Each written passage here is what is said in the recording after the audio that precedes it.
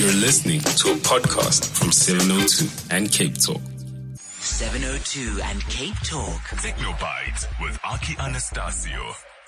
Aki Anastasio joins us now for the Monday morning feature, Technobyte. How's it, Doc, man? Hey, man. Good to see you. Wonderful to be here, man. Really, really great to be here. I see we've got some beautiful, beautiful looking and, intimidating gadgets here. Yeah. Interesting looking, what should we call this? A laptop from Dell? Yeah, this is the Dell's type of top of the range flagship notebook that they've got. It's the world's smallest 13-inch laptop. And it's really so incredibly well built. So if you're looking for a Windows machine that runs, because I mean there are two big games at the moment. It's the MacBook and Windows machines. Yeah. And this is just beautifully built. I mean, if you just feel it, it's sturdy. It's got a touch screen. It's got a 4K screen. Touch screen, huh? Yeah. So the great thing about that is, as you're working, and it's amazing that for all our lives, you know, we've been typing on the screen. We kind of don't interact with our fingers by touching the screen. And I must say, we're using Windows and using it to touch the screen and do some of the functionality, dragging stuff across, opening apps. It really starts working quite well. So I like that flexibility to be able to do that on a touch screen. The only irritation that it leaves fingerprints on the screen. And I don't know about you, I can't handle marks on my computer. But aside from that, you know, the Dell XPS 13 touchscreen notebook has a massive, it's got massive speed. I mean, it's using the latest Intel processors.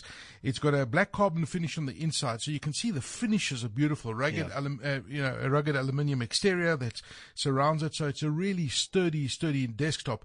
But they've got Dell's Infinity Edge border, so you'll notice even though it's a 13-inch device, the screen is pushed right up against the edges, so you don't get that border around that screen of about 1 centimeter that you find on traditional notebooks.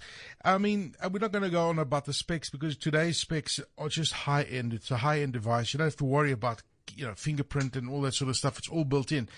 The battery life, 12 to 16 hours, which is pretty wow. Eh? Yeah. On that little machine, 12 to 16 hours. It's extraordinary. Okay, I know it's going to sound really, really ignorant, the question I'm going to ask you now, but what is the difference between a laptop and a notebook?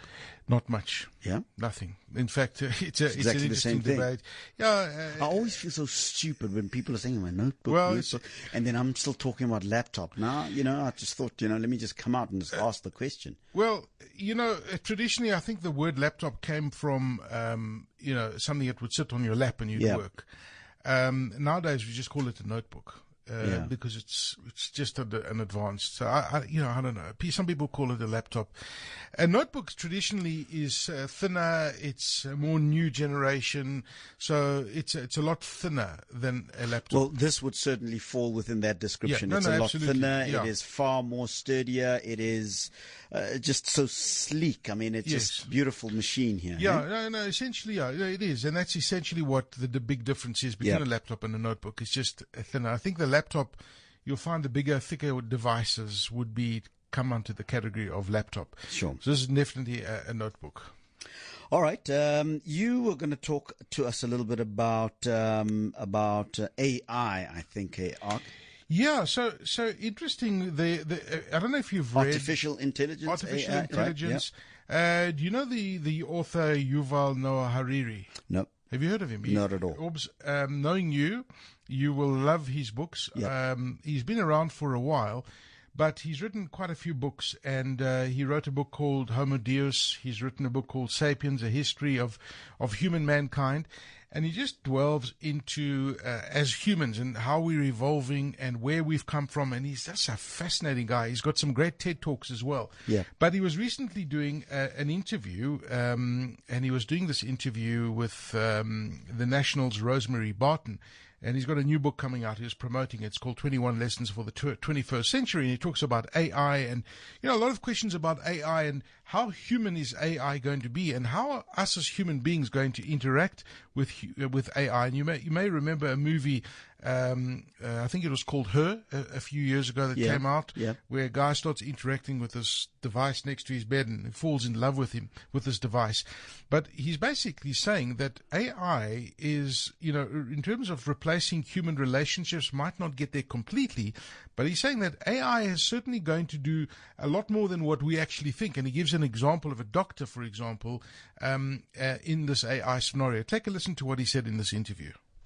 As AI becomes better in understanding our feelings and emotions and reacting to them, we might actually become very intolerant of humans because they are less empathic than the computers and the robots. Usually the main argument against AI doctors or AI teachers is that, but I want my doctor to understand my feelings. So there are two problems with the human doctor.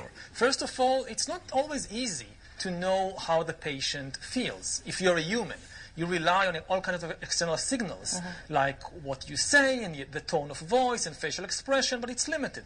And secondly, the doctor has her own emotions. Maybe she just had a big fight with her husband in the morning, and she's busy reconstructing this fight, and she can't really bother with you too much. But with an AI, it will never happen, because the AI has no husband, has no feelings of its own. It's completely attuned to you. There is the science fiction movie Her, which explores this scenario in a very interesting way. And again, it reverses the kind of fear people usually have. People usually fear that the computers will not care about us. But actually, the problem might be the opposite. They will care about us so much more than the average human that we will be very intolerant of most human relationships. Hey, how's that? It's actually quite a scary prospect for me, Aki, because I suppose it's going to make us start asking deeper questions about what does it mean to be human. Yeah, absolutely. So for me, I hear the argument for the efficiency of the artificial intelligence in how it'll be able to read human emotions, human feelings, and all of those kinds of things.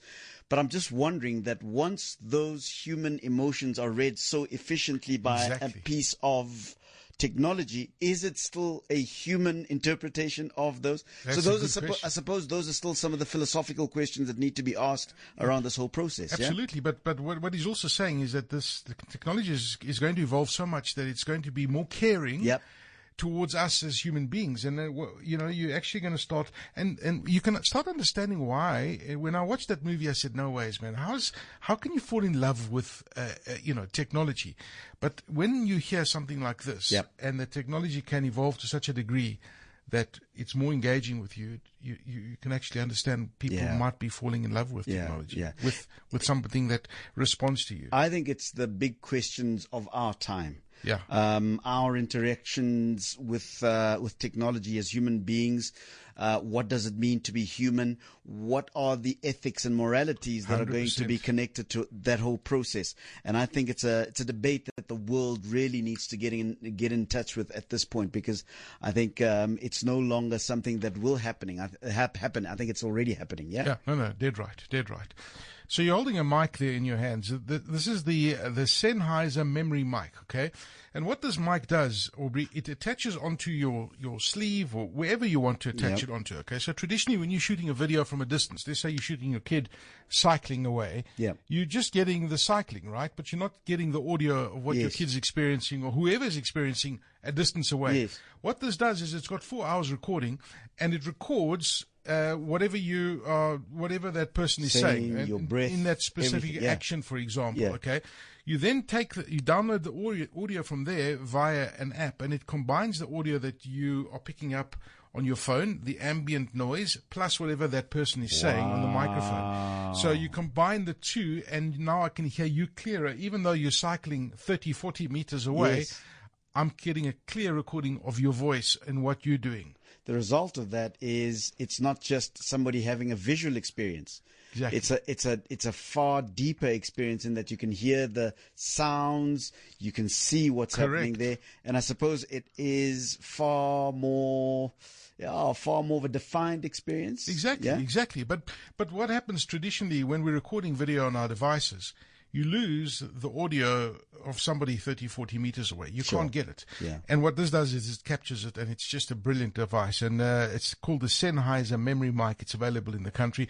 And then finally, to end with, and I found this one really interesting because I know you delve and you're very passionate about education as well. Yep. But and this is a trend that's coming out from the US, and it's a trend that kind of is showing elsewhere around the world, and you can understand where it's going. So the education company Pearson Education, they print textbooks and all that sort of thing. They found that Generation Z, now Generation Z are kids, between the ages of 14 and 23, that they've done the survey in the US, and they found that these kids see YouTube as a bigger contributor to their education than textbooks do.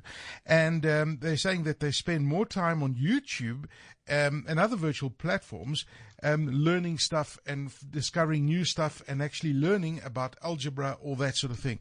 So it makes complete sense. And I don't know about you, but whenever I try and find something that I'm unsure of, or finding, the other day I wanted to open an AC adapter, a box. Yeah. And I took the screwdriver and I was frustrated because it doesn't have screws. Yeah. What did I do? I Googled it on YouTube. I said, how do you open an AC adapter? And so there were like 15 different videos of guys that had done this. Yeah. So I can understand it, how it's impacting deeper down, especially with this next generation Z that's coming into the workforce, that they're now using YouTube more than what they use textbooks to learn and discover new stuff. And if you're looking for a great tool and you haven't tried it yet, man, YouTube, you can find anything. Yeah. You want to open up your sprinkler system. Somebody's done a video about that. Well, it's a question I've asked on previous shows that I've done, and the question has been the traditional way of acquiring knowledge, the traditional university, the traditional school. Are we seeing its demise at this point, given the kind of technology you're talking about, YouTube, and the fact that kids can go to YouTube and learn? No, absolutely. What's going to happen to the traditional classroom? And I think it's a conversation we also need to have in this country. It's a and great elsewhere, one. yeah? It's a great one. And especially if you look at the finances of some of the big universities around the world, they're just not sustainable as business models. And it's sad because you need those institutions to further not only the studies, but to do the research and all that sort of thing. So, I don't know, we need to reach a fine medium balance. But the traditional university, not sustainable. Aki Anastasio, always great talking to you. And that was Technobyte with Aki Anastasio.